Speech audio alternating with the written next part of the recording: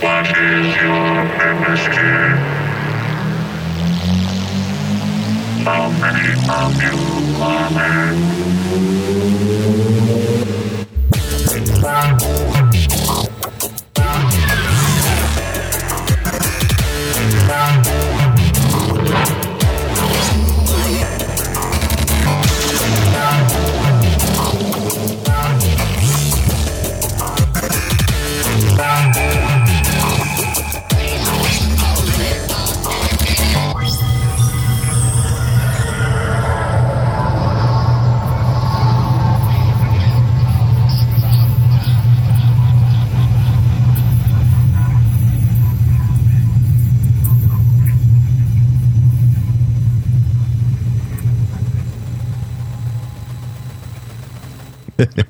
We're off to a flying start.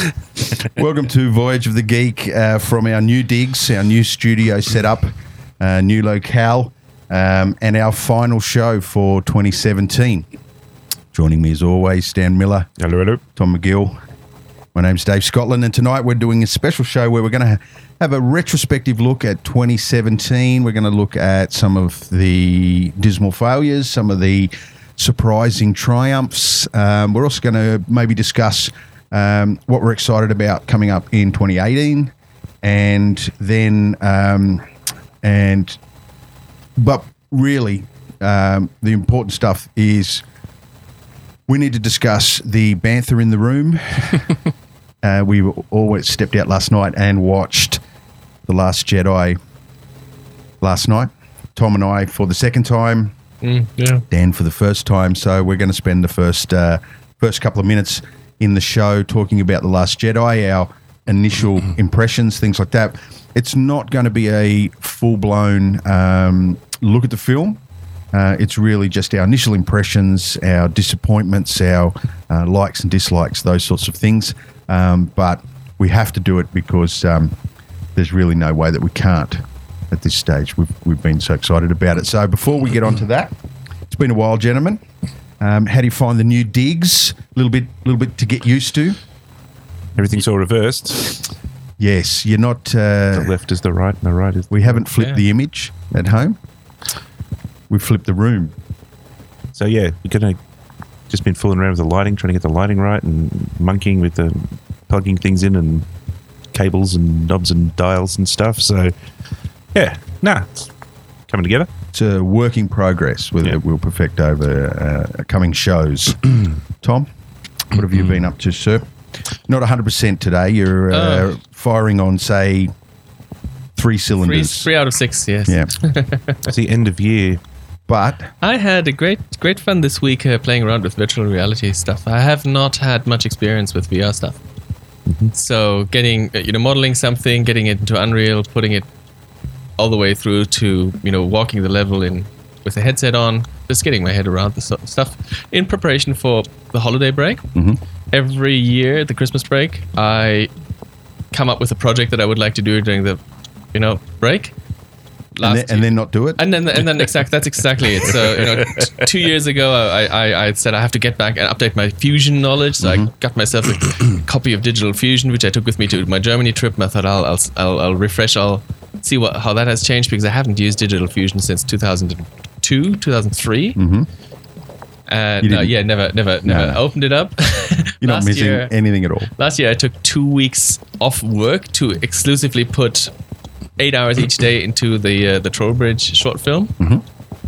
Didn't work because I had time off. I was at home, and the shelves need building, and the garden beds need and time needs wasting. Yes, absolutely. Sleep. It's amazing how much I sleep during the Christmas holidays. Yeah. So this year I will not look into VR and create a nice little level in Unreal. Have you got it working at the moment? Yes. Oh, good. So did you take home a VR unit? Well, that means we have 2 VR units. You only need to get a VR unit, and we could helm the USS Enterprise, couldn't we? Yeah, or something like that. Yeah. Do we have to put them together in the one? No, they can be remote. Yeah, right. Yeah, we can all be in separate places. Let's look into that. Yeah, that could be a project I might actually do. It'd be awesome. Then there'd be a big argument over who's the captain, who's the engineer. I'd have to be science officer. Weapons. I think Dan would have to be the captain. It'd Yeah. go to my head and I'd want to shag all the alien women and shoot to kill, shoot to kill. We come in peace. I used to love that song. All right, let's kick this off. We should say spoilers. Oh yes, absolutely, and we really should put that underneath this line where Yeah. the show contains spurious information and copious spoilers. The film's been out for a week. If you haven't seen it yet, it's your own fault. Yeah, it's normally there's a 14-day grace period where you really should give everyone you work with 14 days to go and see a film before you talk about it. But with the Star Wars film, Star I think Wars, that's 7 days. Not in our line of work. Yeah. You cannot go to work the next day because it's harsh to keep your mouth shut. Yeah. Well, I had to, because I only saw it, with you guys last night. So I had to studiously avoid my gaze when looking at the internet because it'd be like, the new Star Wars, Luke Scott, and then I'd be like, oh, can't look at that. And it's everywhere, isn't it? Yeah. And some of it is deliberately sets you up. It says spoiler free, and the very first thing that they say, the very first sentence that they say is the big plot point for the film. So yes, the Bantha in the room, The Last Jedi. Let's go around the desk. The initial reaction as a moviegoer, Dan. This is after I've walked out of the door. Yes. And I'm standing outside. Yes. Confusion. And disappointment. There you go. Tom.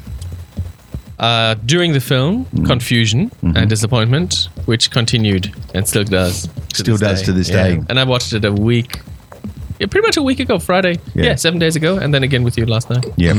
Yeah, confusion as to what kind of movie I'm watching it here. It's without getting into too much detail, but yeah, it sort of starts out as a slapstick comedy, and then turns into a heist movie, but is also a chase and a Spoof. Yeah. Yeah. Yeah, it's you can't classify it. I mean, the biggest grind I have, I think, with it is that there's no character development at all. There's no character arcs for anyone. Not enough. To. I mean, the person whose perception changed the most in the film, and that was totally deliberate and very, very well done. Yeah. Is Laura Dern? No, Laura Dern. Okay. Yeah. Because she's built. We're supposed to think that she's, helpless, and the audience is on Poe's side, and then that gets completely turned around. Yeah. And that was one of the best parts about the film. Yeah. But that's not a character arc. But Well, as far as character arc in a narrative sense, I think Poe maybe, yeah. was the closest. Yeah, but it's not a full. I mean, it's a 33 degrees, maybe, Yep. not a full arc. Yeah. Well, what did he transform from? What did Well, he start and where did he was end? arrogant flyboy Okay. to right at the very end. He chose not to go out and fight and to run. Yeah, yeah. He led More of a them leader. on the run. Okay. And so, because I think they're setting him up to run the rebellion in the third film. I think he's going to be the big kahuna. Okay. Yeah. Now, some big questions out of the film left unanswered. Well, what was Answer your own question what was first. your What was reaction? yours? Oh, okay. Yes. Well, I'm going to start with a positive, right? Okay. I thought the art direction was stunning, Yeah. right? I thought visually, if you watch this film without any sound, okay, it was stunning. The problem is we're so expecting, Yes. we're so used to the stunning, and we Yeah. expect nothing less, Yeah. that when we get it, we just go, yeah. Yeah. That's what we want. I have a slightly different view of that, and I think that the stunning is actually subservient. It's like a bonus to the movie. Yeah. That's not the movie, because there are plenty of stick figure movies with little stick figure characters, and you're like laughing and you're thinking, it's bloody hilarious. Yeah. You know, that those visuals, they are the subservient bonus that you get the flavor of the story. I think if you compared this film to Force Awakens, there's a lot more poster-worthy frames in this film. Like there's some beautiful those dreadnoughts, how big they are, and some of the big ships. I love me a good sci-fi big ship. And for so long, a big one of those large class star destroyers was all we sort of had to gauge scale. And next step up was the Death Star. But those what were they called again? Well, there was Snoke's ship, the super, which was even bigger than the one they took out in the first sort of 10 minutes of the film. I felt the opening sequence was very Star Wars-esque, although it did have some logic problems in it, like bombs dropping in space, and it had some weirdness there. You could see that somebody read a historical document about Lucas using Second World War footage to do his space battles, and then they came up with the only thing. In the next movie, we might see Dam Buster bouncing bombs or something like that. They had the gantry that the dude walking on. They had the flight costumes. Look the red button. Although if it was green, they might have pushed it. But it felt very Star Wars to start with, and then we go to the island, right? We follow up that opening action sequence. We end up on the island, and literally not a moment has transpired since the end of the last film where she's holding out the lightsaber. And he takes the lightsaber, and what does he do with it, Tom? The music swells up very dramatically. Yeah. And then he throws it over his shoulder. Nonchalant as you can ever see in any Star Wars film ever, he throws this thing that is rooted in his background and was the implement. Family's background. It's the thing that was given to him where the whole adventure started. Yeah. Yeah? And he threw it and it's over also Vader's and he doesn't even ask, right? where did you get it? Like, he's not even interested in how did you come across this thing? You know? I mean, and because the last time he saw it, his hand was connected to it. And that's not even the first time this film. This is what 10 minutes, 15 minutes into the movie, and it's not even the first time the movie annoys you. Yeah. The first time is, sorry to steal your thunder, but the first time is 30 seconds in when there's that talk between with Poe Dameron and the Hux. thing. Sorry to interrupt. No, that's exactly where I was going. No, Poe and Hux, and then the raising of the stakes with the bombers, where she kicks the ladder and then the thing falls, and they're just trying to up the stakes more and more, and then it falls past her, but she catches it last second. Yeah, it's eye-rollingly predictable.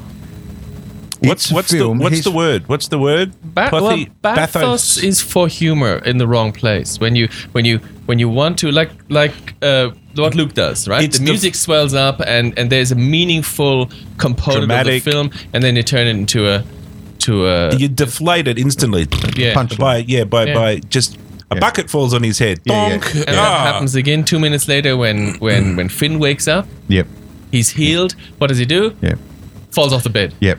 Yeah, and then the next time you see Finn, he's walking around in a ridiculous suit with water pissing out in all bloody directions, and you're like, okay, we're making fun of the movie now. They're piling it on. Now I'm going to go back. And I don't think I'm not sure. It might be in one of the shows when we talked about the guy that directed this thing, Ryan Johnson. And at the time, I didn't know how to say his name because he was so unknown. Did I ever show you guys? Did I bring up his IMDb and say, look what he hasn't done? Right? He's done nothing.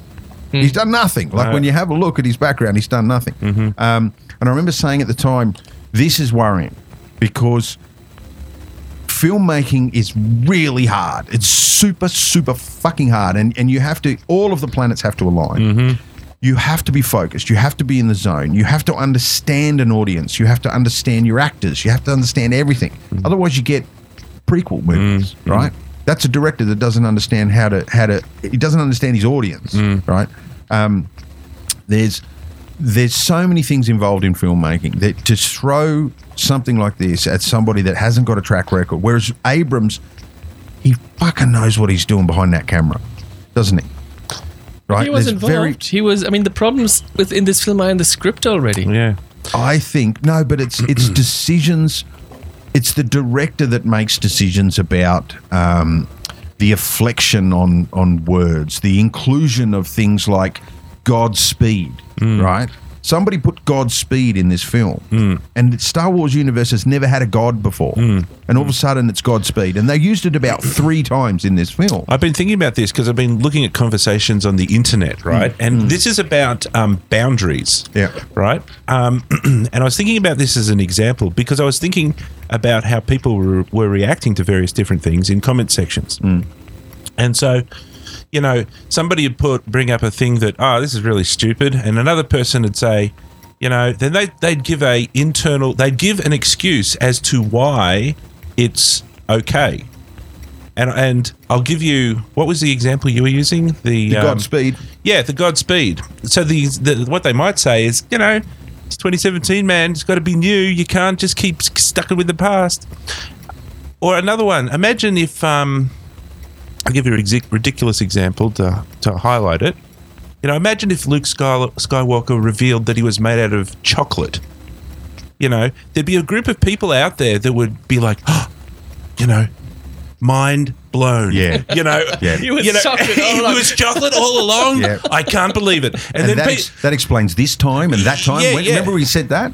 And then somebody in the comment section would say, man, that chocolate, that's fucking ridiculous. Yeah. And then that person will put in the comment section, well, who knows, man? Chocolate technology might have advanced in the future. We might have super chocolate, and maybe it was the Force chocolate. Because we live in a world with flat earthers. Yeah. It's the same thing. Yeah. Well, what I'm saying is that it's about boundaries. Yep. And it's not about making an excuse as to why something can be in the movie and putting some sort of justification attached to it. Yep.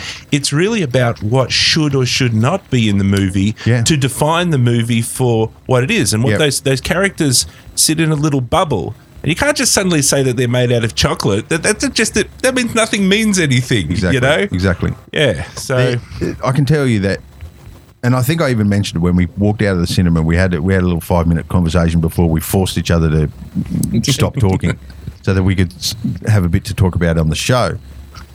I think at the heart of this film, and at the heart of the story that they tried to tell, it was a compelling story. There was something there. You've got Rey and Luke, right, where they could have, there could have been a relationship formed there, good, bad, or otherwise. She needed to be introduced to this bigger world and all this sort of stuff. We could have mirrored the journey that Luke had with Yoda and all that sort of stuff, right? And then back on the fleet, finding out that the Imperials can track them through hyperspace, which I think is an interesting thing in a Star Wars universe.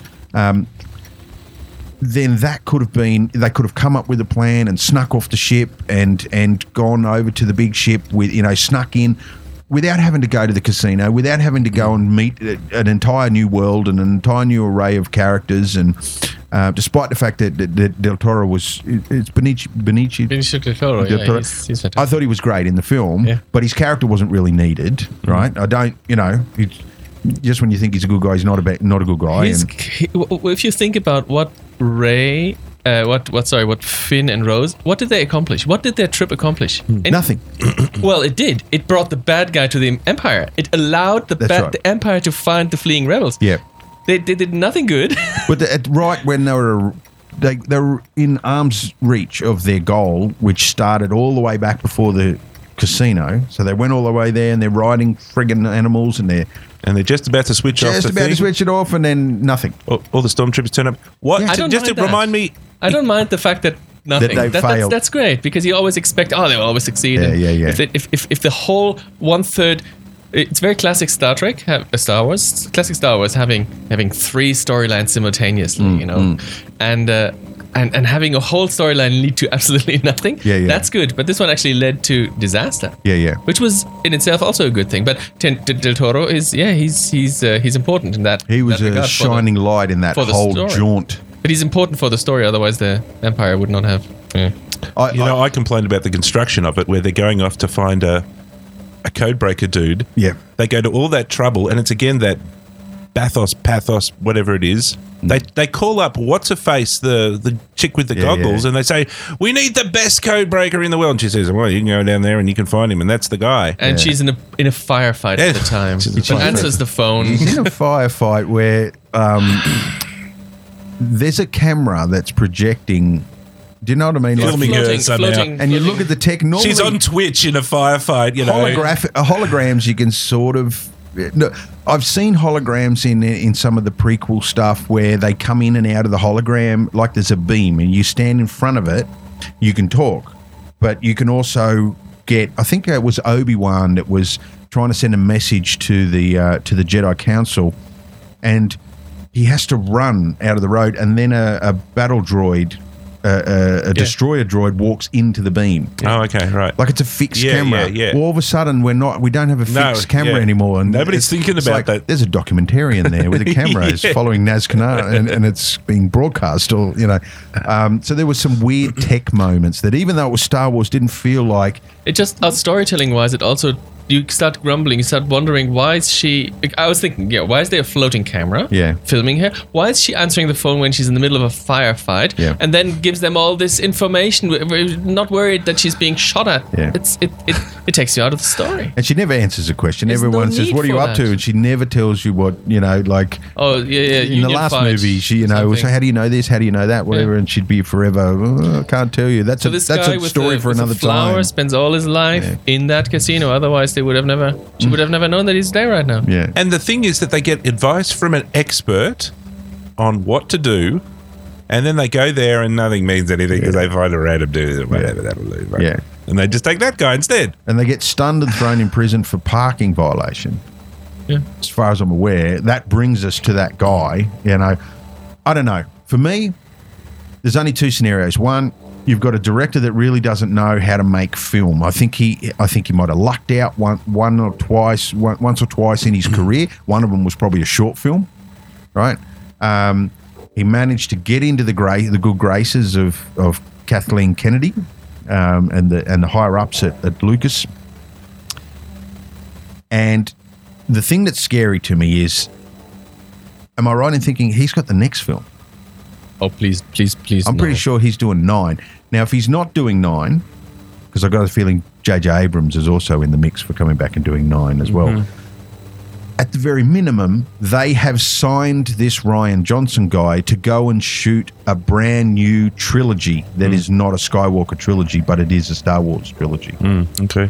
Brand new bunch of characters and whatever. And I swear to God, this film felt more like, in its narrative pacing and the comedy, and it felt more like a Harry Potter film than a Star Wars film. And I'm still convinced that you need to have a director that understands sci-fi. I'm stunned. I'm really stunned as to why they don't ask the fans. I was listening to some other things. I've been watching other media, computer games and other things, and drawing a few things together. And one of them was people complaining about a computer game. It's basically the same story. AAA developer like EA or whatever, they're like, herp, let's make some money. And I've been to, and we're going to have Luke Skywalker sucking on alien tits. That'll be cool. Right? And they put all of this stuff in there that they think is cool. Yeah. And his response, this was this producer guy talking, and he was saying, you shouldn't try and fool the internet because there's a million fucking people and they know stuff and they work it out. Yeah. And a lot of computer games are going through, instead of having this secret development sort of phase where it's like, it's all a big secret, and then we'll reveal a fantastic, wonderful surprise. Yeah. Here it is, and you open it, and it's like, but going to a different model where it's Transparent development, where you get buy-in from the community, and the community are actually the experts, and the community are the ones that actually care. Why don't they do that with films? And I think what happens too with that model is the community will allow you to cock up. You can stuff up and you can not listen to them, do your own thing, but because you listen to them 7 times out of 10, they'll let you get away with the stuff up. There'll be uproar. They'll give you, but they'll let you back in the game. Yeah, exactly. If you don't listen to them at all, and it's in the face of them, they've got a loud voice. And Tom, tell us about the petition, mate. Well, yeah, there's actually a petition underway at the moment in several countries to strike the film out of canon, to ask Disney to take this film out of canon and just, offset their whole plan by 2 years and just do it again Yeah. properly. Yeah. All right, I'm looking up that thing as soon as I get home and I'm signing. It's 40,000 people. Or something. Yeah. All right. Well, we can't go too deep into it because we need to go deep into it, and we can't do it in this show because we're not prepared and we don't have enough juicy imagery and talking points and narrative. I mean, what did we say? In order to follow the narrative of this thing, it would need gymnastic dexterity and to navigate the narrative on this film. And we don't have access to. I found the narrative straightforward. The prequels confuse me much more. I've never understood them to this day, and I've watched them a few times. The narrative beats are hard to track. Like if I asked you bullet point the story to me in a linear format, I'd be lost. Like because there are so many jumps from story to story to story to story. You know, there's 3 paths There's going 3 on. paths, but there's the main one. We start with the space race. And we finish with the space race finishing at that planet where they ultimately have the fight on the salt flats. Yeah. So that's where, and that's really just a straightforward. We're being chased by the Empire thing, and that's most of the film. They spent the most time of the film just in being chased. And then, as we already said, Finn and Rose don't do anything worth mentioning other than bringing the codebreaker to the Empire. And so the only other thing to follow along is Luke, Leia. Luke, Rey, and Kylo Ren. Yeah. And that's where the interesting part of the film is, between Kylo and Rey. Yep. They needed to spend more time on that and less time on the casino stuff. Yeah. I was actually expecting that's where the character arc would be. Same here. Right? I was expecting... It needed to be a slightly Luke movie. I was slightly hoping that the big super crazy reveal would be Rey goes over to the dark side, and she says, Kylo is not such a bad chap. All right, fine. Let's go and make things right again, right? Yeah. And then she realizes she fucks up, and then she's got to pull herself out of the shit in the next movie. Yeah. So here we have some comparisons. We got Rogue One versus Force Awakens versus Last Jedi. This is Box Office Mojo, and if we look at down here a little bit, we've got opening weekends. So Rogue One did 155 million. Nothing to be sneezed at. Now, I thought that just as Rogue One worked for me. Yeah, same here. It just fit nicely in like a little sort of Lego brick. It just clicked. Seemed to work. I do not have a problem with Rogue One. Did you see Gareth Edwards got a cameo in this? I think in Rogue One, yes. No, in this one. Really? Yeah. All of the rebels jump into their trenches in the salt, with the salt flats.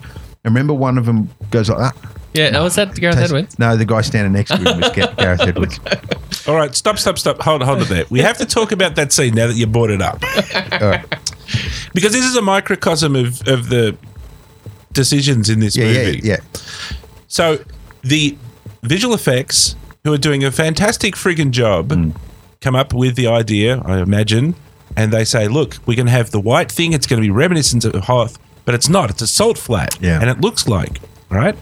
And then, what's his name, the director, says, all right, but the audience is not going to know that is actually salt. Yes. So what's the best way to communicate that? Yeah. Well, we can have one of the people eat the salt and then turn to the camera and say, my God, this is not snow. It's actually salt. Yeah. That is exactly what happened. Yeah. And I think the Gareth Edwards guy next to the guy that tastes gives him a weird look. And I'm not sure whether that was loaded, right? I like to offer one director making and this is an example, and there's other examples of this all through the movie of just this stupidly handling things. My rewrite for that is that the general dude takes a step forward and he leaves a red footprint. Yeah. When I saw that, I was like, oh, is he wounded? Is his leg like blood or something? My direction would be to that dude for him to see the footprint is red, and he just reaches out and he just draws a line in the salt, revealing the red underneath, and then he just looks at it for a second, and then that's it. We don't need to know it's salt. In fact, We I can prefer we that can it's work, not salt. We can work out that it's salt. It's bloody flat. It's very, very flat. The first Yeah. thing you think of, it's a salt flat. Yeah, that's right. We can, and it's like it's not this heavy-handed cheese. It's just this simple. Okay, Yeah. so it's not blood, and then I, in my own mind, can say to myself, "Well, what could this possibly be?" And I would fairly easily come to the conclusion that it's salt. Then it appears in my own mind, generated from me, not the director saying, Yeah. "Here's what to think, audience. I'm going to put it." Yeah, Yeah. Another thing that I was doing some maths while I was watching the film the second time yesterday. You know how in action films the clip on the gun has always just enough bullets, as many bullets as you need to shoot, and it could be 1,300 if you needed them. That's how the rebels work as well. They have 400 people on board. They say that there's 400 are the remainers of the rebels. Then some people die. Some spaceships get killed. Then they say, "Oh, we're fleeing with 30 of these transports. Leave Laura Dern behind." So out of those 400 people, we're down to 390 or something. Spread them over 30 ships. You got 12, 13 people per ship. Yeah. Right? So in each of these ships are about 13 people. Then we have the big dreadnought shooting them down, and they shoot them. Choom. Yeah.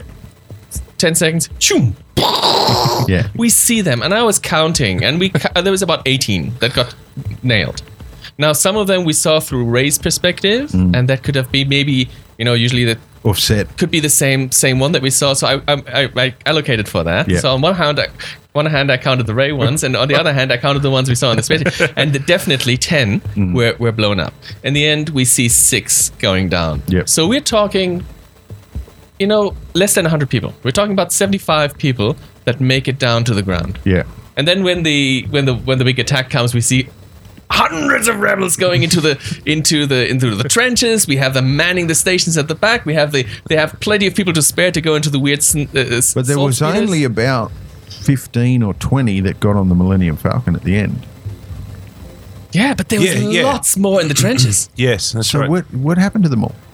Yeah. Did they get left behind? They got all blasted by the Empire, I guess. What happened to them listen, all? the salt thing, right? Yep. The tasty salt thing. Mm-hmm. That's not in a script, That's right. right? Exactly. And it's not Kathleen Kennedy coming in heavy-handed and saying, "Oh, this scene doesn't work, and we think you should put this in there." That's a director. Yeah. That's what I mean. This guy doesn't know how to make films because Spielberg would not do that. And You know what I mean? Like, yes, I do know what you mean. Scorsese wouldn't do that. There's no need to do that. Yeah. I can assume, and if I don't assume correctly, it doesn't matter. No. It's not going to affect the narrative. I'm still going to care about the characters. And people, And that's what's important. And if people don't understand it that there and then, they'll eventually work it out. Yeah. They'll They'll work it out by reading an article down the track, Yeah. or they'll see And the then- salt flat battle. And then that's salt. it'll all click into place. Exactly. Right? And so you don't have to lead people around by the nose and Yep. Yeah. So Like, what did Uncle Owen farm? Moisture. Moisture. Yeah. They were moisture farmers, right? Now, was that in the film? Like, Yeah, you did didn't they see- stop and Yeah. labour on it? No. No, because it doesn't fucking matter. Yeah. As long as you care about the characters and you're taken on the journey, you're taken on the narrative path, then it's all good. Don't worry about it. Put it in there because you need it for visual, right? But I don't have to labour on it. I think Directors that don't know what they're doing do that. This is the difference between what I think is happening with the visual effects people. There's 350 of them. Yeah. They're all talking to each other. They're swapping ideas. They're getting approvals and stages. And there's no heroes in the VFX. Yeah. There's no Harrison Ford director who walks in as the VFX artist and says, "Well, I'm going to change all of the models to be blue and have crinkly stuff on the top." Yeah. And everybody goes, "Oh, fair enough." No, there's probably loads of discussions and people moderating and all of that. But for the direction and probably the script, there's not 200 people working on it. Yeah. There's just one guy who's sitting. He's like, "You know what? I just had a genius idea." Yeah. Yeah. And end result. Yeah, the voice of one. So let's have a look at some of these comparisons here. For starters, these other two films went for 2 hours 13 minutes, 2 hours 16. That extra 15 minutes tagged into this one could have made all the difference. That could have been the whole casino thing, right? Take that out. You could totally take 15 minutes out of it. You could take Because the 45 it minutes went out of on this for a film. while, didn't it? For a Yeah. Star Wars film. Yeah, it was long. Felt long. 2.5 hours. Star Wars films should not feel long, and all the old ones That's- are utterly rewatchable. You Absolutely. can watch them. You could see them 20 times, 30 Even the times. shitty prequel ones did not feel long. It's right? the They felt longer than the originals, but they didn't feel like, just fucking, when does this thing finish? It's the another thing is I think it's I don't know how long does the original Star Wars go for? Tom? 100 minutes. What I'm getting at is it's the quantity over quality. Yeah. It's like we don't have very good quality, but we'll give you a lot of shit. Yeah. Yeah, you should be happy with that. It's 2.5 hours of shit. And the lot of shit that they gave was pretty to look at. But this figure down here, second weekend drop-off, this is the one we love. Oh, okay. Right, this is because the world works on a success of a movie is the opening weekend box office, which is a whole crock of shit because that's marketing. It's got nothing to do with the film. It's the second weekend, yeah. Mm-hmm. This is where word of mouth gets out, and we see this. And Wonder Woman is the big standout for 2017, where the second weekend it was so strong. And really kicked a lot of its competitors. 2 hours. In that the original 2 hours. 2 hours. Oh, it was? Yeah. Okay, fair enough. Yeah, and I would have said maybe even less than that. I would have. Well, it doesn't feel like 2 hours. No, it doesn't feel like Not for a second. No. But that's still half an hour shorter than this film. That's a TV episode. So yeah, you can see the Rogue One had a 58% fall off. From the second weekend to the first weekend, and Force Awakens had a 39% fall off. So I'll be very interested to see what that figure is after this weekend. It's there's no figure there at the moment. And there is a slight increase in the amount of cinemas showing the film. So in theory, that should have some sort of increase to the actual takings. But I mean, it started strong. It has started strong for a film that is globally copping a lot of flack. I mean, it's making bucks. If you go back to what I was saying about boundaries that define something, people who saw the original movies have those type of boundaries in their head, and when you see a new movie, it doesn't necessarily fit into those boundaries, and therefore you get a bit complainy. And the same with the new movie. I was watching another review from a person whose first Star Wars movie was Phantom Menace. Okay. And she said that she fucking loved Phantom Menace. She was 7 years old and she went in there and it was fucking amazing. And, she went bananas over it. She was complaining about the new Star Wars, but kind of from that perspective that it didn't fit in with the Phantom Menace stuff. And she had all the same sort of complaints that everybody else was, that it wasn't fitting in with those boundaries. So That's why you can't ask the fans, Dan. You said earlier that they should consult the fans, but the problem with them is they care. A, they care, and B, they span multiple generations now. After, yes, true. and multiple generations with different entry points and different opinions. Yeah. So you cannot ever please the fans because they have the expectations. No, I wouldn't be are too so high. cynical on that. I'd be more optimistic on that you could probably find a better harmony. Yep. Rather than just a stab in the dark. I think Force Awakens. Force Awakens was that harmony to me. It had to enough some of degree. the new filmmaking, right? Yeah. Making films has changed, right? In 40 years, we've changed the way we make films. We can't go back and make them the way we did in the 70s. It's ridiculous. It's a ridiculous notion. I think Force Awakens was the ushering in of a new Star Wars that appeased the fans. Yeah. That stepped away from the prequels far enough, but kept in the Star Wars universe, and I was ready to see another trilogy in that. I was flavor. exactly the same. Yeah, exactly the same. I feel that this film, now I've got two things that don't match. They don't feel like they're the same thing, and that frustrates me. Yeah. That frustrates me. No, I agree. Maybe we need... That was part of my confusion. When I said I come out confused, I was fractally confused. There was like layers of confusion about what is going on, and how did what decisions and choices people made. All right, so let's jump out of Star Wars for a bit, and let's have a look at some of the other interesting things happening in 2017 as far as releases. And these are the worldwide box office dollars for 2017. And the big one up on the top of the list, I had no idea. It's a sleeping giant going on there. Beauty and the Beast. This is the live action Beauty and the Beast with Emma Watson. Hermione. And from what I've seen of it, it does look impressive. It is an impressive adaptation of that story. The original animated Beauty and the Beast also is a record-holding triumph as well. And this one is very closely modelled on the animated It's almost one. identical. Yeah. There's almost shot for shot some of the stuff that's in this one. But then we start to get into some ridiculous, like I can understand, number one, Beauty and the Beast, but number two, and what I can tell you, that these are worldwide grosses. If I showed you the American grosses for 2017, that film there is not in that position, and it's much further down in the it's list. half of what the Beauty and the Beast has in that second column. The Fate, This is for people at home can't read it. It's Fate. the Fate and the Furious, yeah. It's because of its worldwide release, the figures go through the roof. So I can only put that down to it being super popular in some demographics, in some cultures. Yeah. I don't know what cultures they are. That would need further further research. Number 3 is Despicable Me. Fantastic. It's a good film, man. Have you seen it? No, I haven't. Yeah, you got to no, see it. yeah. I'm up to 2. It's a good film. It's Yeah. entertaining from start to finish. Those characters are great. The minions are awesome. Again, I don't want to labour the point, but there's no director in an animated feature that can walk in and say, whoa, whoa, whoa, whoa, whoa. I want to take the shot from down here, and we're going to change him to be chocolate, and we're going to do this. You can't do that because it takes 200 people to organise whatever you're going to do. Absolutely. And it takes 2 years to work out every second of it. Yeah. You know, so you Yeah. don't muck around. Spider-Man Homecoming. Have you guys seen that yet? Yes. I haven't seen it yet. No. I acquired an evaluation version only recently, and I'll probably Direct from Sony?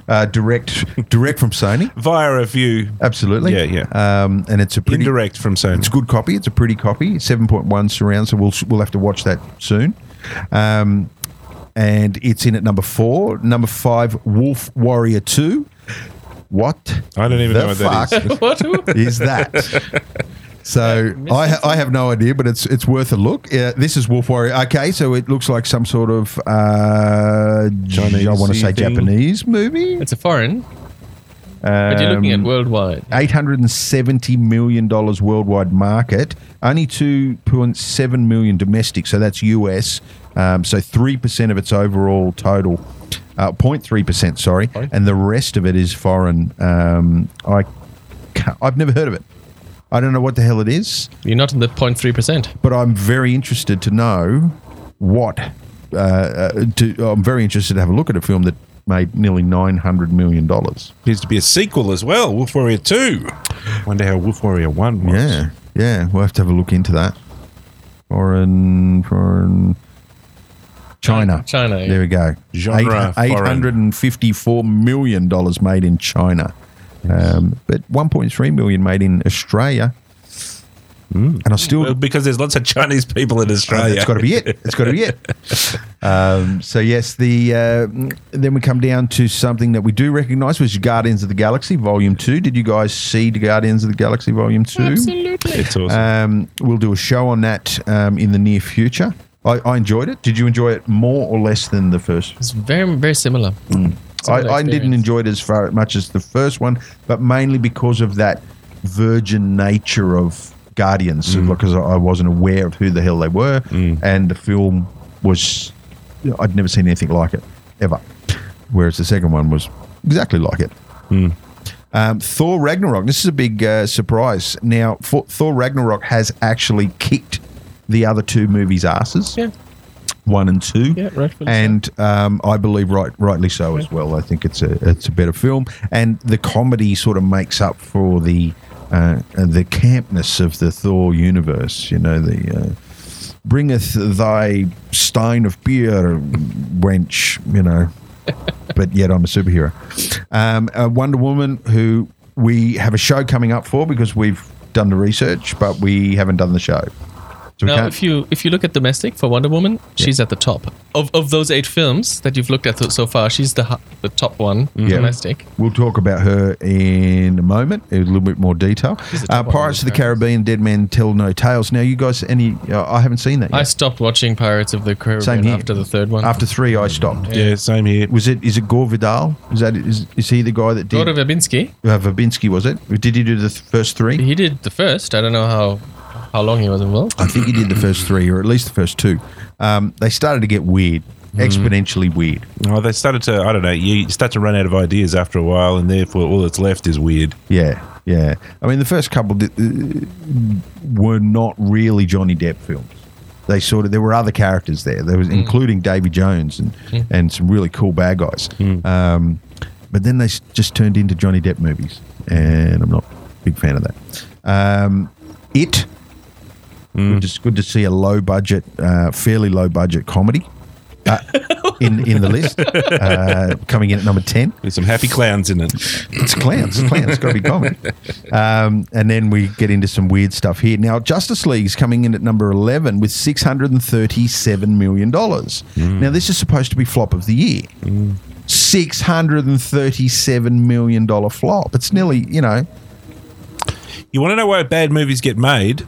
Because bad movies make money. well, There they you go. can. If their marketing is successful, they make money. And then we start to get into a bunch of movies that But you sort also- of makes a lot of sense there. Yeah, it's amazing because Justice League is only how long ago since that was released? It's last month. Yeah. So there are films in there. Beauty and the Beast was oodles ago. That was the start of the year. Yeah. So there are films here creeping. It's probably going to creep higher in the list. I think it will. I think it'll probably go as high as 750. It's currently at 637. I think by the time it finishes its cinema release cycle, we're probably going to be into the 7s.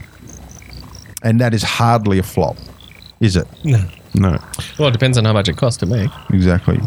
All right, so let's have a quick look at some studios, right? 20% market share, Disney, right? Buena Vista. It's interesting that they go by Buena Vista on Box Office Mojo, but that's Disney. 20% at $2.079 billion for the year. Big dollars. Now, what's really interesting is the amount of titles. There's only 8 films released in 2017 that contribute to that $2 billion, right? 12 in total. So 12. The other 4 would have been released just prior, but crept into the 2017 time period, because this is between January 1st and December 17. And Force Awakens would have been a big player there. I think so, yeah, and also Rogue One. Rogue One would have been a Oh, December. Rogue One. That was big. Sorry, It would have been a December release. Yeah, That's right. Yeah. Yeah. But have a look at this. Warner Brothers, with 90% share, they had $2 billion. But look, 32 movies tracked. 19 in 2017. 19 in 2017. Nearly double. Well, over double. It's an interesting graph. If you look down further, we go to Universal. Yep. And the market share drops, but Yep. the amount of movies they produce increases, Yep. and the amount of money they make drops. Yeah. So what can we say from that? They make more shit. They make more shit. No, that isn't exactly true, because another thing. Well, their shit ratio is higher. No. There's another thing, and that is that if you can dump millions upon millions upon millions of dollars into marketing, you can polish a turd. All right? So, some of those top ranking guys, they sort of hit this critical mass where they can just fluff up the one thing that they've got, and everybody like, oh, I got to see this, Yeah. and then everybody goes and sees it, and it's not necessarily any better than than Sony's doing or whatever. Yeah. It's just that they've made it into a hyped thing. And by that rationale too, those studios that have got 32 movies tracked, 15, 17, 26, 22, all of those films go on to syndicated release for television. They also go on to pay-per-view. They also go on to DVD release, Blu-ray release. Now, it stands to reason that they're going to make more money because they don't do a second kick of marketing when all that happens. True. So they, in theory, would make more money from that stage of of a film's evolution, wouldn't they? Perhaps. I'm not sure. I'm thinking about like market share 20% at the top, Buena Vista. Yep. And I'm thinking about Sony. Yep. 20% goes down to 8%. So that's half the market share. Sony has half the market share. Yeah. But it actually still is getting... No, it's getting less than half the money. Yeah. Oh, but that's kind of close to the percentages. But it's making... But they had to spam out... double the film. Yeah, they had to span out triple the films for films in 2017. 2017 to do that. Yeah. Yeah, the special effects films are very expensive to make. So Buena Vista would have a lot of very expensive films. Yep. They're few films, but films that cost them a lot of money. Yep. Whereas I don't know what the Sony films, what films Well, some they of are. these would have to be animated, wouldn't they? Sony. Yeah, who knows? Well, Sony's... They don't say. Now, I don't know. we'll talk about this in a minute with a little bit more detail, but if the sale goes through, the $52 billion sale of Fox Film Division to Disney, then this number here Added. Yeah. gets added to this. Yeah. And we have one company then owning a 32.4% market share. I think that's a very bad thing. Same here, mate. I think that's a very bad Yeah. thing. Same here. That's a monopoly. Yeah. And a they will- monopoly in a creative world can only mean bad things. Yes, and they will hire more marketers and less script writers. Yep. And you'll get Yep. crappier movies. In a time where fewer and fewer smaller, independent, more risk-taking cinema is being done, where it's tentpole after tentpole after tentpole film, this is going in the opposite direction that we need.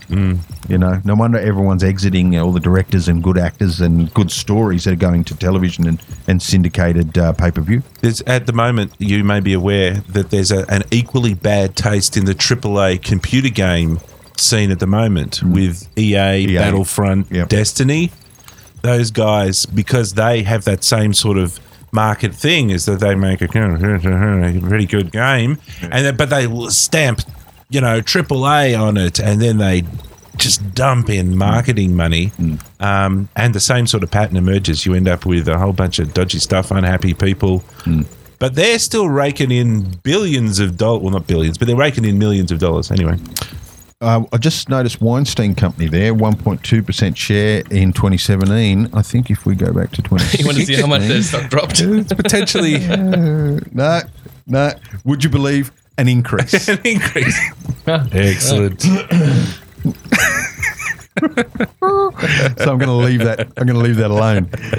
What I like is down there is Sony Classics. They have a separate thing. 0.3% at 17. Oh yeah, yep. Ranked number 17. They just, What does Sony Classics make? I guess they just make, they're still raking in from films they made Made for tellies. years ago, just by syndication. Yeah. All right. So I want to pose a question, gentlemen. What do we think of this? We're Scary. referring, of Very course, scary. we're currently looking at a picture of Quentin Tarantino stoically looking out the window of a starship with the Enterprise in the background. And this, of course, is relating to the Scuttlebutt, which is turning out to be rock solid. All right? This is not rumour. This guy's in full-blown development, script development.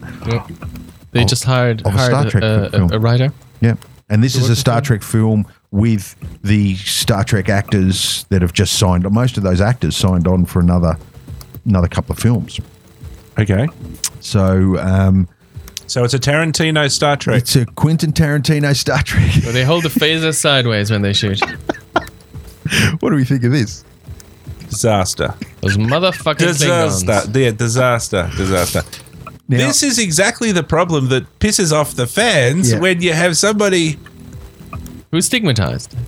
No. He has a certain type of movie. You recognize a Tarantino movie. Yeah. So you associate a certain tone with a Tarantino film, a minimum level of violence, Yeah. and it doesn't feel like it. Like if he wanted to direct a Star Wars movie, after the turd we just watched, I would say, yeah, please let Tarantino have a go. It can't get any worse. Especially if he gets Samuel L. Jackson back. Oh yeah. As a go. Oh, Force he'll Ghost. turn up. He'll be the bad guy. This guy here is a sushi chef, right? And Star Trek is a patisserie menu, right? Yeah. So you're going to get tuna muffins or tuna souffle, or Yeah. There'll be some. They don't. This will be the argument that I'm talking Gel. about with the boundaries. Star Trek is a thing, and then, then you'll have, something crazy will happen, and then there'll be people arguing, well, Yeah. yeah, it's a musical, but people sing in the future. Yes, Tarantino she's making a vomiting musical would blood. be enjoyable. Yes, it's a heavy metal musical, but people can sing in the future, can't they? So, are we excited about this or not? We're Freaking out. out. Yeah. No. First the American election. Now this. If I was back in the naive days of the past, like 2 days ago, Yep. You'd be like really optimistic, and Yeah. you'd be like, well, whatever he's going to do is going to match my expectations and dreams. This is going to be freaking awesome. Yeah. But now I'm like, Yes. hang on a minute. Yeah, okay, it doesn't work like that. That's right. He So- could surprise you. No, he will not surprise me. He could be might. reined in. You He don't know might. because No. everybody has that. We all were going to go into that No, movie this is the with naive fear. Tom from We're 2 all gonna days put- ago talking. I'm No, gonna don't put my listen to nappies on him. before I go to the movie theater because I might. Yeah. I don't know. I'll go in with trepidation. So This guy here, look, could I pleasantly used to surprise. teach narrative. Like before I worked where we are now, I was in charge of certain subjects. I didn't teach the same class, all of the subjects all year. I would teach narrative and 3D and animation. There was a couple of things in visual effects. And narrative, I would always say to the class, there is formula to narrative, right? There are a couple of different formulas, but ultimately there are formulas. And if you break the formulas, you're going to leave your audience bewildered and they which won't is what understand. they did in Last Jedi, which we just experienced. Exactly. And it's not rocket science. Like, understand the formula, learn where you can bend it, but never break the bloody formula, because you will leave your audience scratching their head and they won't understand where they are in Take the whole Avatar. fucking thing. Cameron's Avatar is a great example for people who say, "Oh, it's a stupid story," but yeah, it's a story that everybody gets. It's a cookie cutting formula and yeah, it works it works. perfectly. And, and those rules are there. It's a recipe. And those rules are there for a reason. Yeah. It's not like, Yeah. you all fuddy-duddies all obeying the rules. No. Those rules have been developed Yeah. over 2,000 Yeah. years of narrative history. Oh, and they're there for a reason. One of the hardest things I have to get across to young people is breaking the rules does not make you Edgy and cool. edgy and cool and original. It's like, I'm going to put bacon in the chocolate cake. 99.9% of the time, it just makes you look like a dickhead, right? Now, you can heed my warning, or you can do it your own way, and sooner or later you're going to come back to me and say, you were right. Yeah. Because those rules were formed long before you and I were born, long before our parents were born and their parents before those. Telling stories is a formula-based thing. It needs a beginning, middle, and end. There has to be key characters. We have to care. There has There's to a be bunch travel. Of shit. You have to start somewhere and end somewhere else. There has not to be a end at the result. Yes. Yeah. So this guy worked in a video shop. He was the guy that rewound your tapes because you didn't rewind them yourself, right? In the day where we had videotapes, right? Yeah. He worked in a video store, right? And he was heavily influenced by the movie. He spent his whole day, every day, watching films. He watched The Good, the Bad, the Ugly. He watched the Bruce Lee films. He watched all the gangster films. Are you now starting to see where his films come from? Yeah. So when he tries to come up with a story, he's so heavily influenced by film and not by life and not by documentary and not by history and not by... Do you know what I mean? Yeah. You start to get this bizarre, eclectic array of montage moments because that's like Kill Bill. 1 minute it's anime, and then the next minute it's a Bruce Lee scene where she's even dressed as, and he'll say it's a homage. Right? I say to you, if you take the soundtrack out, if he doesn't have killer music in his films, you would say, well, you're just copying shit from all these other films. But he puts the music in and it gives it this original spin. So it's one thing to cut a guy's ear off, but it's another thing to cut a guy's ear off while he's dancing around to some, 1960s Random music. rock song. Yeah. So that's him. How does that fit into that, which has a 50 years now, 50-year lineage? He's going to get lynched by the mob. Let's hope so. Yeah, you can just imagine that situation where people start to pander to him, and he's like, I think that it should be a heavy metal musical. And they're like, yes, Mr. Tarantino, you know things, so that's going to be awesome. And it's, Star Trek films can get fucked up. There's been a few shockers in the past. It does happen. All right. Let's have a look at Blade Runner. Have you guys seen it? Yes. Why did this thing perform so dismally relative to people giving it critical acclaim? Most people, and I don't agree, but most people say it's just way too slow and way too long. The general feeling is it's a great film. It is a good film.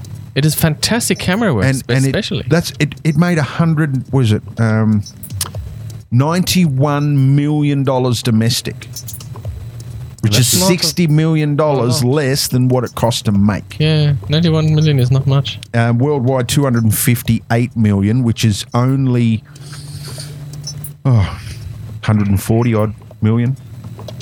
140 million less, 140 million more than what it cost to make. This, financially, a massive flop.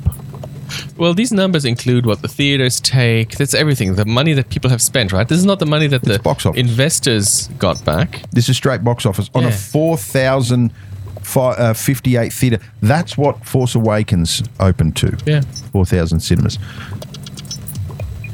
What happened? Are we seeing the emergence of a new culture, an internet opinion culture that can tear a film apart without people even seeing the damn thing? Because how can there be so much scuttlebutt on the internet for something that clearly not a lot of people went out and saw? Personally, I think the original Blade Runner gets more hype than it deserves. I believe so. It is an interesting film, but it's not. It's over the years it has gotten a glamorous, glorious place in the Hall of Fame of films. Yeah. And so how many years passed? Are we 35? 40 years, closing in on 40. Yep. So there's few people around that have seen the original, loved it, and really, really go to see the new one. So I think already there's a smaller target audience, compared to Star Wars or Star Trek, for example. Yeah. So you don't have enough people who actually care about the film enough to want to see it. Yeah. And then, it is. This movie I found. I wish I had seen the old one. Rewatched it before seeing this one. It's been, I think, 3 years ago that I saw the old one again. I was fresh enough in my mind to understand a lot of the stuff, but this one you get more out of it if you have the old one fresh in your mind. So it's the old one isn't that big of a deal with compared to things like Star Trek and Star Wars, who they can make a new movie and they know people are going to see it. People are going to pay their money. Some people are going to go twice, no matter what it costs, because it's they're fan stuff. The old one was slow, really slow. It's a slow film. This one is too, but it's not boring. It's stunning. Is it Roger beautiful. Deakins? Is Roger Deakins the cinematographer on this one? Whoever it was doing a good job. I'm pretty sure it's Roger Deakins. And I think it was the same one that they used for the old one. Really? I think so. Let me just have a look. Stunning. I might even be able to say it here. Yeah, Roger Deakins. Here you go. Roger Deakins. Oh, yeah. Zimmer. It had all of the ingredients are there. This thing is a good film. Yet it is a good film. It got panned. Like 91 million. There are 350 370 million people in the States, right? 91 million is a pathetic opening. What was the marketing or it's a budget? pathetic. Was it the marketing? I don't know. I reckon the marketing has quite a bit. I didn't actually see it, but I also didn't see a lot of the marketing for it. So my question was, are we now seeing a new surge of control by the minions of the world over these sorts of properties where their say-so can have such a drastic effect on, or are we just seeing a coincidence? Did something else get? I'm going to look into it a little further because I cannot work out how the fuck that thing made under 100 million. Well, I think we are in a in a world where the flavour on the internet is what is going Not the same to cinematographer. Sorry, looked it up. where the internet is going to influence people's public opinion of things quite a lot. All right, let's move on. I do spend more time now than I would have done in the 80s, 50s, in the 80s and 90s, checking, reading reviews before deciding to go to the movie. Yeah. Well, in all the way into the 90s, reviews were only done by professional reviewers that held a position at a newspaper, on a television. They were, And you couldn't access a lot of reviews. and you couldn't certainly add to them. Right, there was no comment system and shit like that. You had to read in the paper, and even to the point where it was corruptible, where people were getting deals, backroom deals. Here's 20. Molly Meldrum's famous for it. Check out this. He made superstars out of bands and things like that when they probably shouldn't. But I think the same thing is still happening today, like embargoes on critiques, and I think even Rotten Tomatoes. They sometimes wasn't there some Rotten Tomato issues with the Jedi, Last Jedi. I think I Yeah, read all I read the a headline critics. that said Rotten Tomatoes Last Jedi is fake news. Well, I think sometimes they might stipulate that you can't review it for a few days after the start. Yeah. With things like that. Yeah. It was some shenanigans. Yeah. It was headline-worthy shenanigans going on with Rotten Tomatoes. I think there's also a natural Because who owns them? It's I got don't something to do with who owns them. might be. I think there's also a natural shenanigans that we've discussed before, where critics are more likely to be favourable than not favourable. I got a feeling Rotten Tomatoes is owned by someone other than Disney, like someone that is their competitor. Have you seen the Rotten Tomatoes review of Last Jedi? Well, it's pretty bad. No, it's not. Oh, isn't it? Critical acclaim by critics, 94%. Good Lord, no. Audience reaction, 54%. So that might be the fake news. That's the fake news. Is the critical acclaim is because they're all part of the system. establishment. It's not like there's these backroom deals, but they know where their bread is buttered on. Yeah. And it just generally it works out slightly better for them if they get on the bandwagon and push the hype. Yep. It just kind of works out better. What's the actual numbers? They get access as well out of that. Yeah. They get early access. They get interviews and all that sort of stuff. If you bag the thing, you don't get to sit down with. 92%. There you go. Critical acclaim, 92%. Fuck off. Well, that is fake news. That is. Because exactly. that film is not a 92% critical. You go anywhere else on the internet and there's a 50-50 chance that somebody is going to be for or against it, right? I'll say it's 60 to 70%. Is the Well, most what I'm I'll saying give is it. that the audience reviews of it are 50-50. Oh, yeah, Right. So there's the old schoolers, Yep. who have the same complaint that we do, and then there's the kind of newer sort of audience who are like, no, I never watched the original ones, and I thought it was pretty good. So when you say 92%, are we saying 92% of critics, professional critics, said it was a good film? Yes. Or are we saying is the average score 92%? No, a little. No, from the Colin. audience is 53%, and the critics. But is that 53% of the audience say good, and 50 and Yes. 47 say bad, Yes. or is it 53% is the average score? Yeah, people give it a score, so I think that's So they it's do the give average. it a score. I think it's the average. It's not score. it's not a thumbs up, thumbs Well, down. I think they get scores from lots of different ways, but yeah, if you simplify it, it's 53% thumbs up and Yep. 47 down. Yeah. No, 92, that's a bit sus. Maybe. I was watching some Maybe of, fake I was news. reading some of those critical reviews, and they're fucking gushing. It's sickening how they sort of vomit this Yeah. love over the. I was reading one about, and we'll probably get into this at some later date, but they were talking about the audience, you know, the perfect way that this was done, and Yeah. it transferred the love and emotion out of the characters and was absorbed by the audience in there. Yep. You know, and I was like, fuck off. I was like cringing halfway through these friggin' movies. I'm Yeah. not like Yep. gushing with So another one to throw on the pile of smouldering despair for 2017 is Valerian and the City of the Thousand Planets. Now, Tom, you're close to this film. You've read the comics, I've read the comics, which I didn't even know existed. I watched knew, the film. I knew that there were pre-existing compare it. characters. I've never read the comics, but I like the film. Yeah. So I will also throw Fifth Element into the mix because it's very I love thematically very close to I this love one. the fifth one. So That's why I was compare so that with excited that. about this film. Is that the Fifth Element to me is one of my all-time favorites. It's probably in the top 20 of all-time, films. But you were a different person back then. This is like, again, this I is could 20 still years watch ago. The Fifth Element You can tomorrow. still watch it, but if you watch it tomorrow, you will see that a lot of stuff doesn't make sense. None of the decisions that the characters make any sense. Yeah. So it's not a perfect, but it has Yeah. a charm to it. Yeah. Which I always credit a lot of films, a lot of bad films that I really like with what I can only call charm. Absolutely. They have something there, some je ne sais quoi, Yeah. that just makes me like these films. Yep. And this didn't have it. Didn't have that. No, Valerian had people that are arguing, and the two main characters that are. They're not hating each other, but there's no love between them either. Yeah.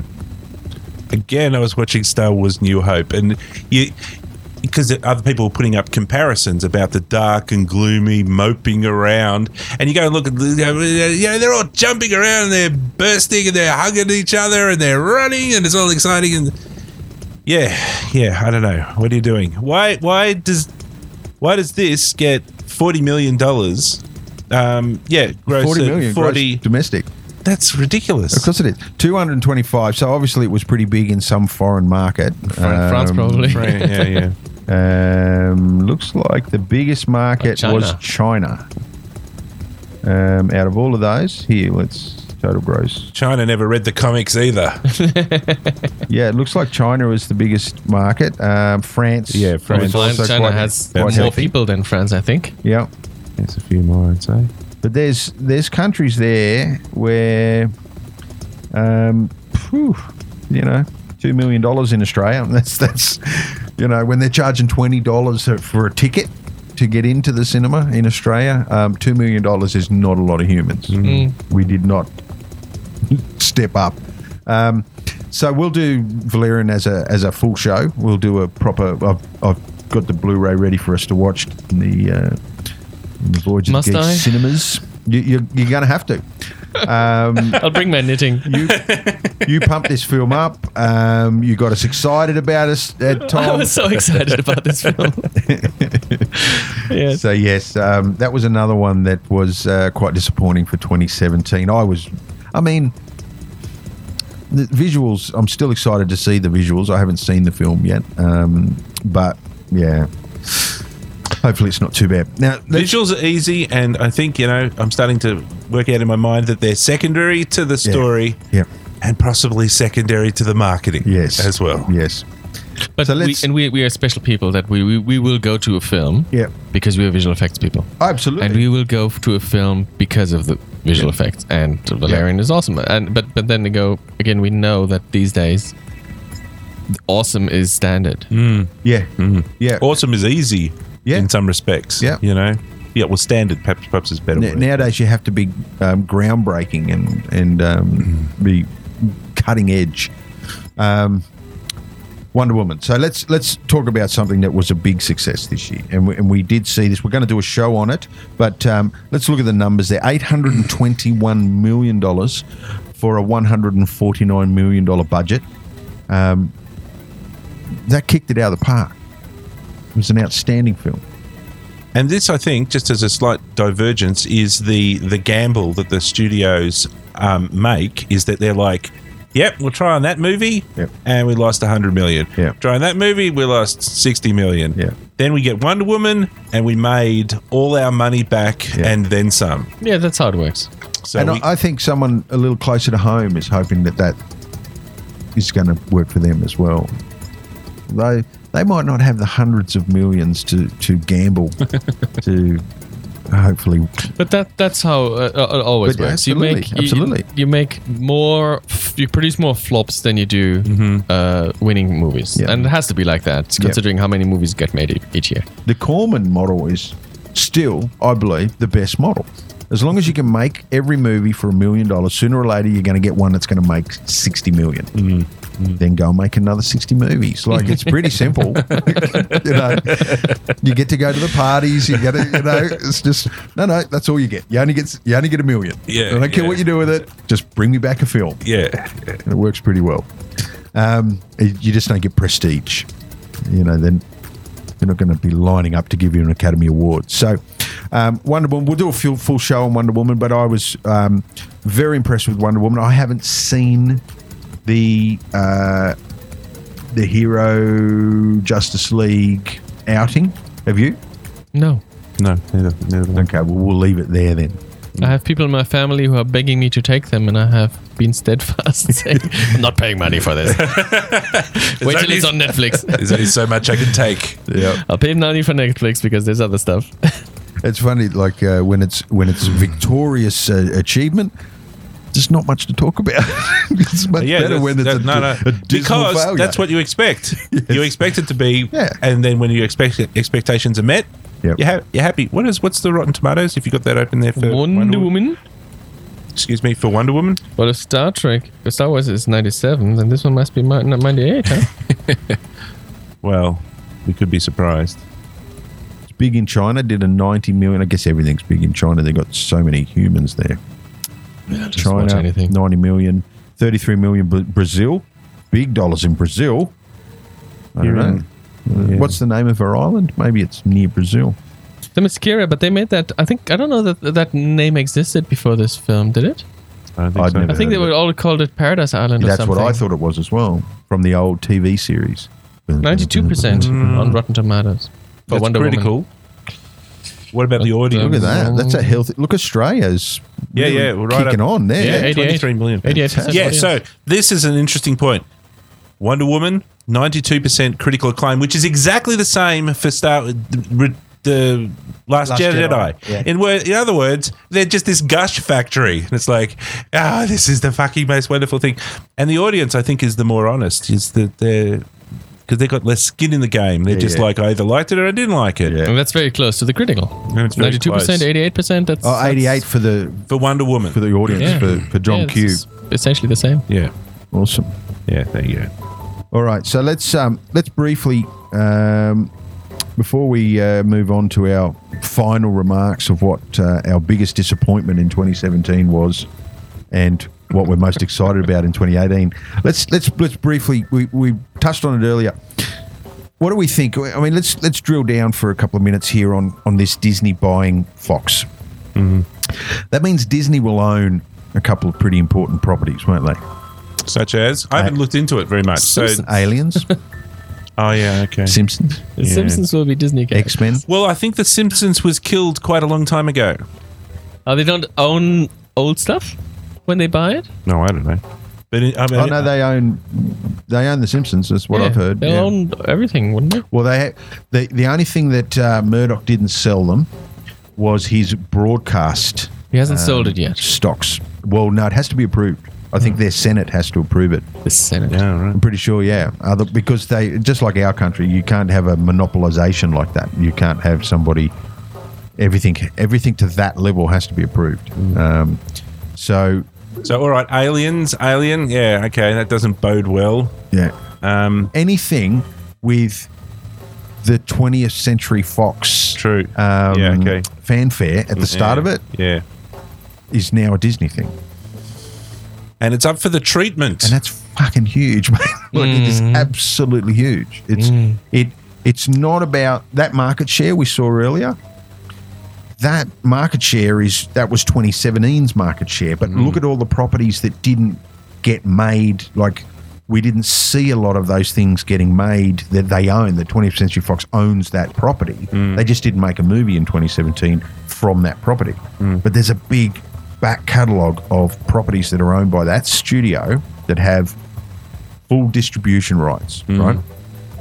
Production rights. That's crazy. Yeah, that could, I don't know. As long as we don't see any crazy crossovers. No, we'll see all of that. You reckon? What, Because- Simpsons Alien. Yeah, no. Well, maybe not that extreme. Hey, I'd watch that. Hang on, that was Fox property anyway. They could have done. They've probably already done it. Yeah, exactly. Yeah, I don't know. No, I just don't think that bodes well. Like we say, a big monopoly with, some AAA people with access to things you like. That's not a good mix. Wasn't it about 6 months ago they tried to buy Time Warner? I swear Disney tried to buy Time Warner about 6 or 8 months ago. And then the deal sort of went away. $52 billion. That's why old people live in the past. They get cynical because the world changes too much around us, and we'll just be watching our old DVDs, closing the roller shutters. Yeah, you kids, get off my lawn. Yeah. I'm watching my own. Damn I'm millennials. reading my own my old comics. Yeah. Well, let's have a moment of Silence. Well- For the shitty meal. moment of truth. Biggest disappointment of 2017, and it can be from anything. Open slather. What is your biggest disappointment? And you can't say yourself. And I can't say the American presidency because we're apolitical. American presidency. Fucking Trump. Yes, that was a bizarre choice.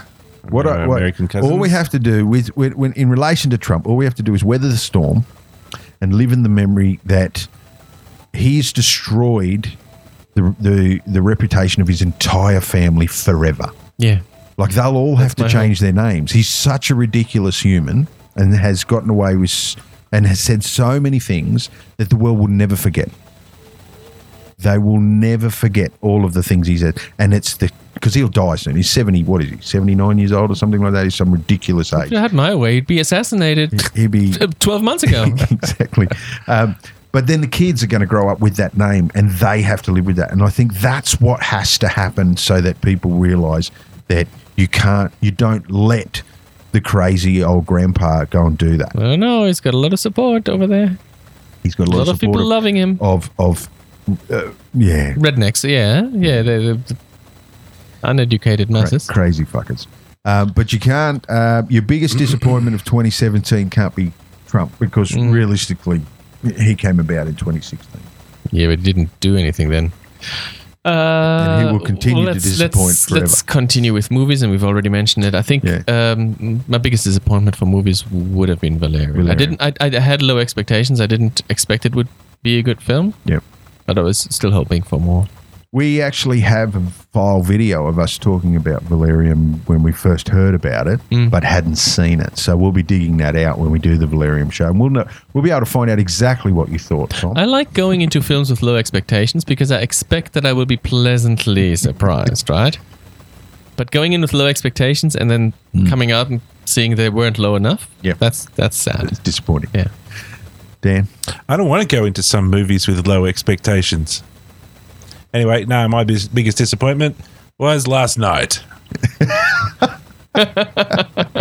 Which is when we saw Last Jedi. Yeah. Last Jedi. And I tried to lower your expectations. Yes, so you would did. You were- suitably not be. You were gently encouraging me to be wary and cautious. Yep.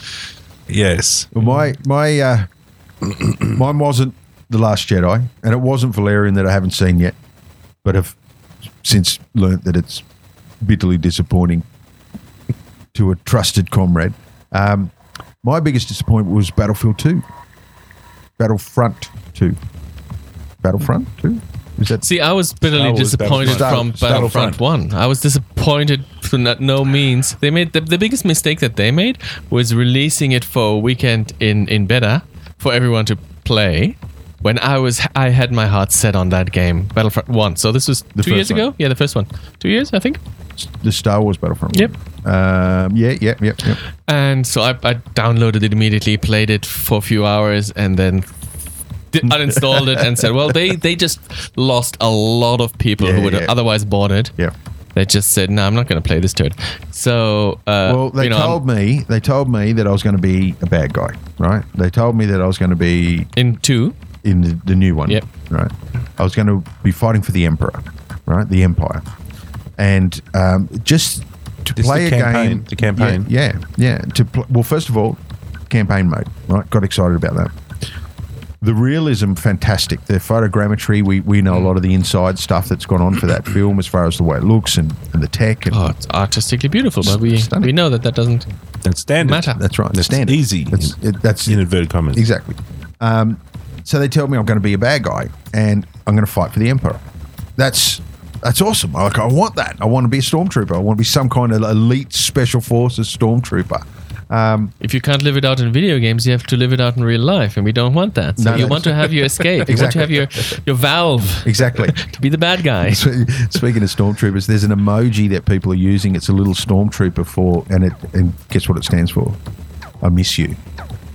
Yes. I've seen postcards like that.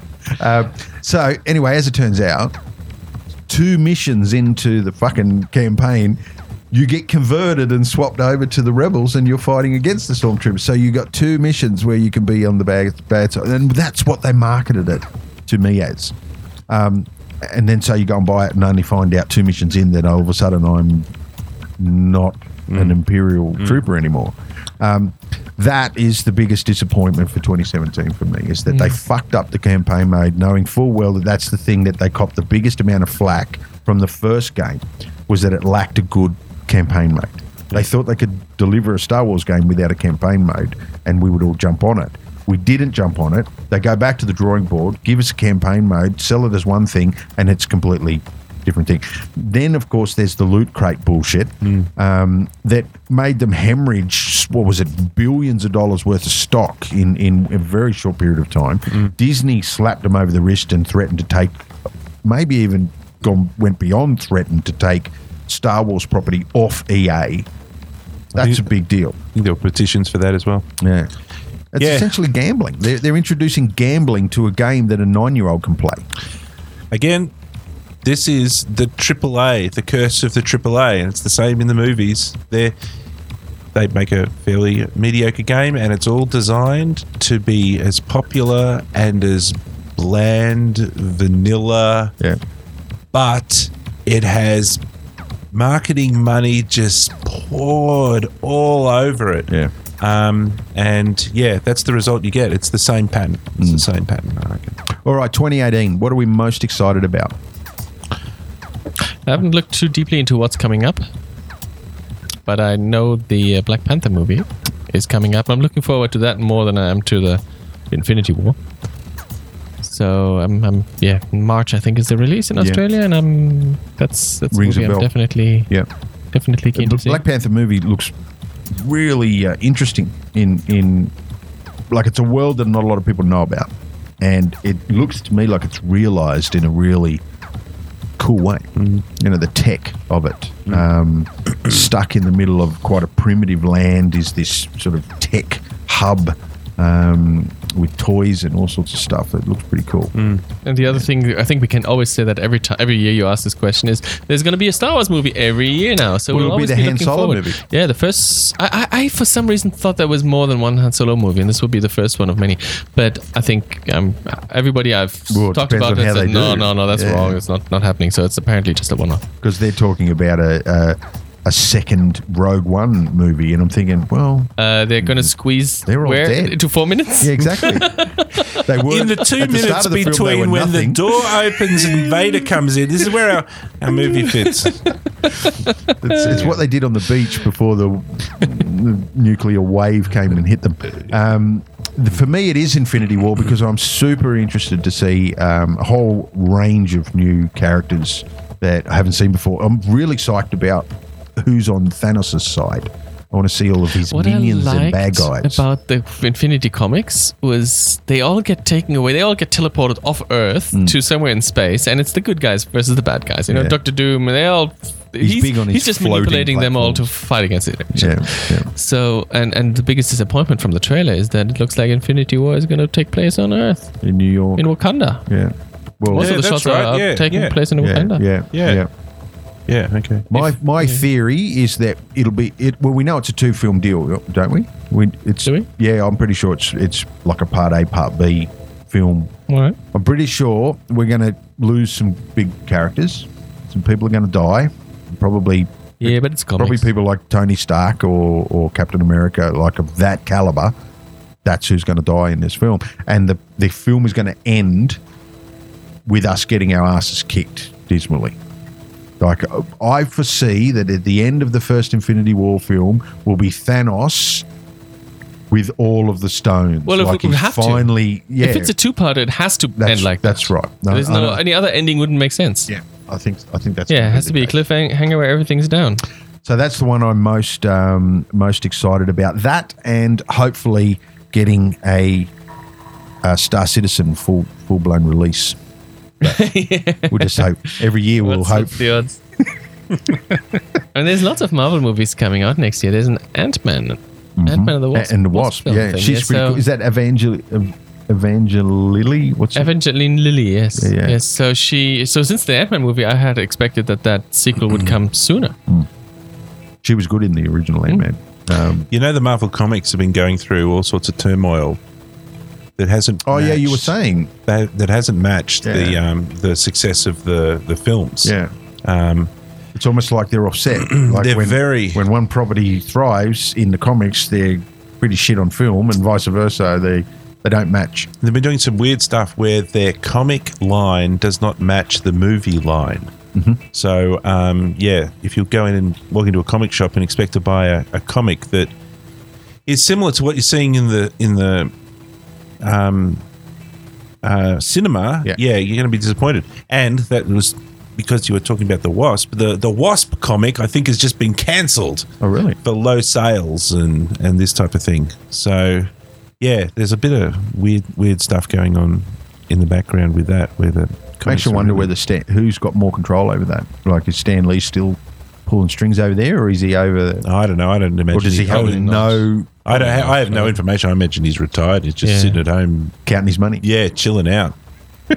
Comes out to do a cameo. Yeah. Walk to the Couple of line. months. Yeah. So, walk to the point. He Say was- the line. He had a really funny. It wasn't a sitcom. It was a reality TV show where real life humans could be heroes, and you had to turn up to the open day, and you lived in a house like Big Brother sort of thing, but you were a hero, right? You had to have your persona and your special powers and all this stuff. And he kept putting these. He'd take them out into a bus. They'd take them into a bus, put them in LA somewhere, and he'd say, New "There's York, a probably. If scenario." it's Stanley, it would have been New York. Yeah, well, no, it was all in LA because I think he lives in LA.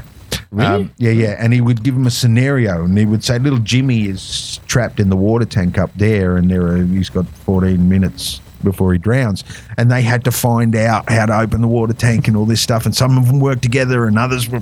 And you've got to watch this fucking thing. You've got to see at least one episode of this thing. It was crazy because people are just walking around doing their normal shit, shopping and tourists and whatever. This is a live and these role play thing. wankers are running around in their capes in and costumes, in full, yeah. full costume. And he's like, "I am blah blah blah." And the guy that won it is the guy that believed the most that he was this character, but he had no superpowers whatsoever. He couldn't do any of these things. It's Neither does Batman. I will be there in a moment. Taxi. You got to see it. I forget what it was called. I think it was Excelsior and Beyond or something like that. That sounds cool. Was the name of it, and he was the host. All right, so that's it. That's it for our final show for 2017. We'll join you in 2018, probably sometime in January, where we have to review a couple of films that we've already done some research on, and look forward to doing that. Any parting words for Christmas before we go, gentlemen? Godspeed. Yeah. which is a Star Wars phrase. Yes. Yes, TM. apparently now in the new. Yes. May the Godspeed be with you. May the Godspeed be with you. Exactly. Exactly. Great Right. new Merry world. Christmas to one and all, and we'll see you in the new year. Ho, ho, ho. What is your ministry? How many of you are there?